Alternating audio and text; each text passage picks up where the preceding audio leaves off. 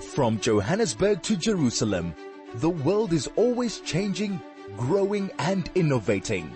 Join Benji Shulman for the next hour as he brings you the trendsetters, the thought leaders and those creating news before it happens. Only on the New Blue Review, your favorite Jewish culture and current affairs show. Every Monday at 9 a.m. right here on 101.9 High FM. Rob, how are you doing? Welcome to the show. Good morning, Benji. I trust you're very well. Here we are. We haven't spoken to you for a while. I trust that things in Parliament are ticking along nicely. Yeah, in fact they are. Well, they've been on recess for the past 3 weeks or so, and lucky them, of course.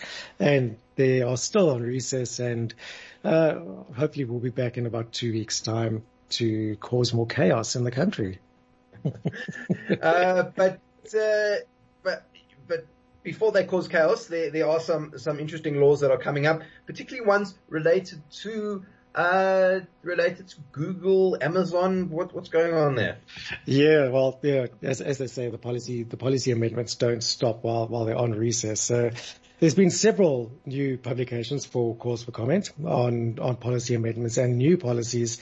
And the one that you just mentioned there is the National Data and Cloud Policy, which proposes that the state establish its own cloud computing network to compete with the giants such as Amazon Web Services, Microsoft Azure, and the Google Cloud Platform, as they are the three dominant cloud computing platforms in the world. So what this policy proposes, and they word really, really, really lovely, it will be managed by state institutions such as CETA and the CSIR, who already have knowledge and infrastructure in massive cloud computing networks and servers and so on. And what they are proposing is that they want to open up the market to allow small and medium enterprises to enter the market, to host their services on the government network, and to basically keep South African data within the control of South African companies. And by companies, they mean state-owned companies.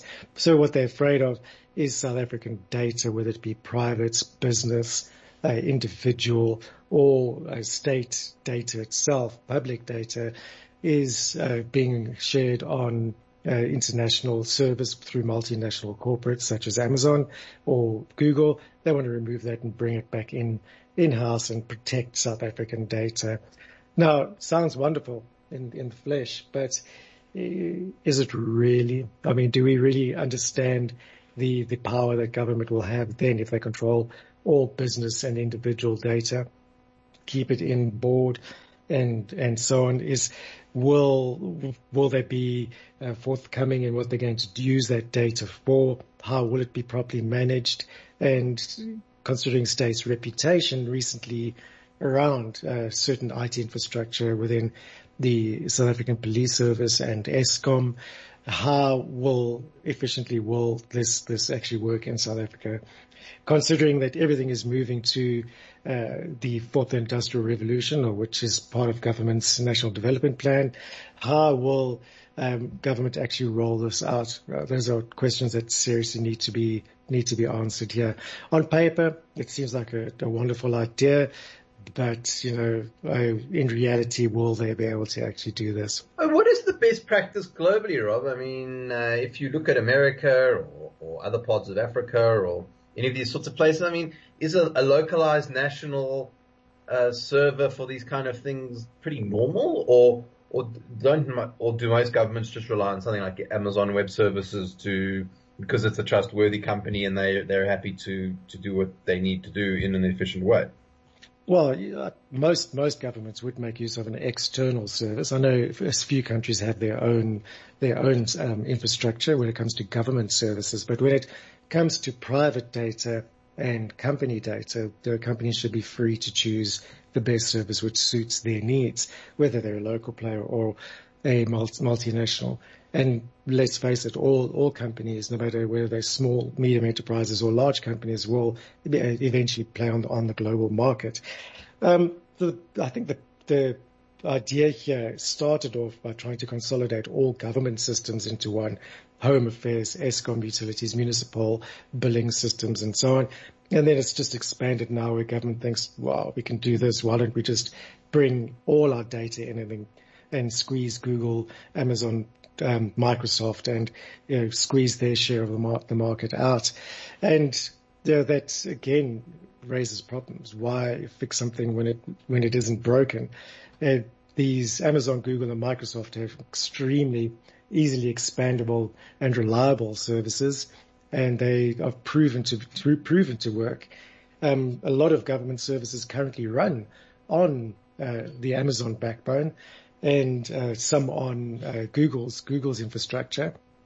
Trying to pull all those systems into a state-run one is going to create unbelievable headaches, in my personal opinion. Yeah, it does seem like a very interesting question, and also dovetails, I think, Rob, with some of the discussions we've been having around, we've been talked about the big biometric law that was going through Parliament at some stage about capturing multiples of South African data. You kind of wonder where the synergies might be there.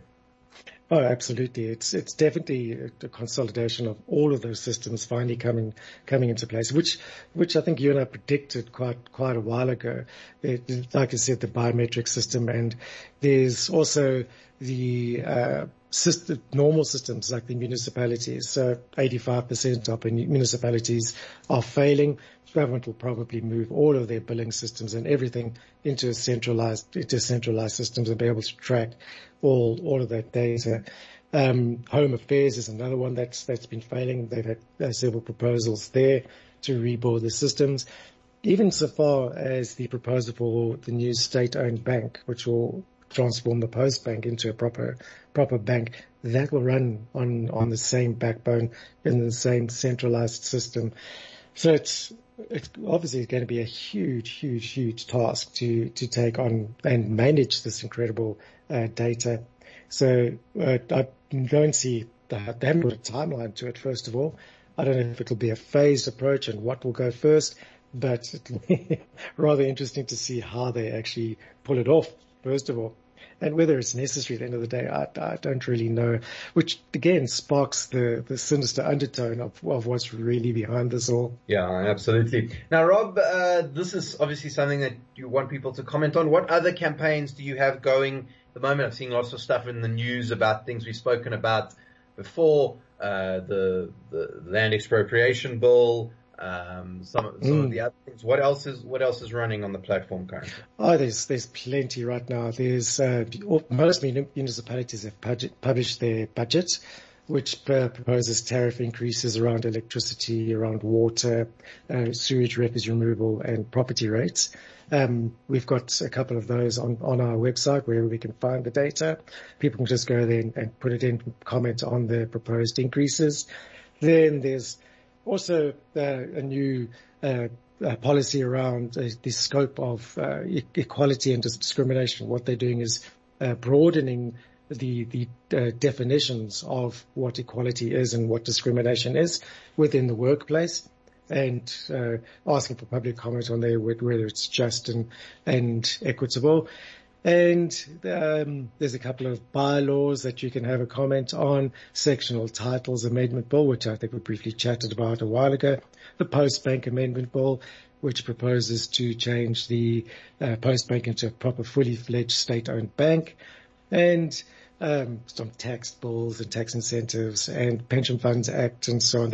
There's a multitude of bills that people can influence the outcome of if they have their say on our website at dearsouthafrica.co.za. Well, there we go. That is dearsouthafrica.co.za. Definitely worth going to look at. Rob, thanks so much for joining us. We'll chat to you again next week. Fantastic, Benji. Have a wonderful week.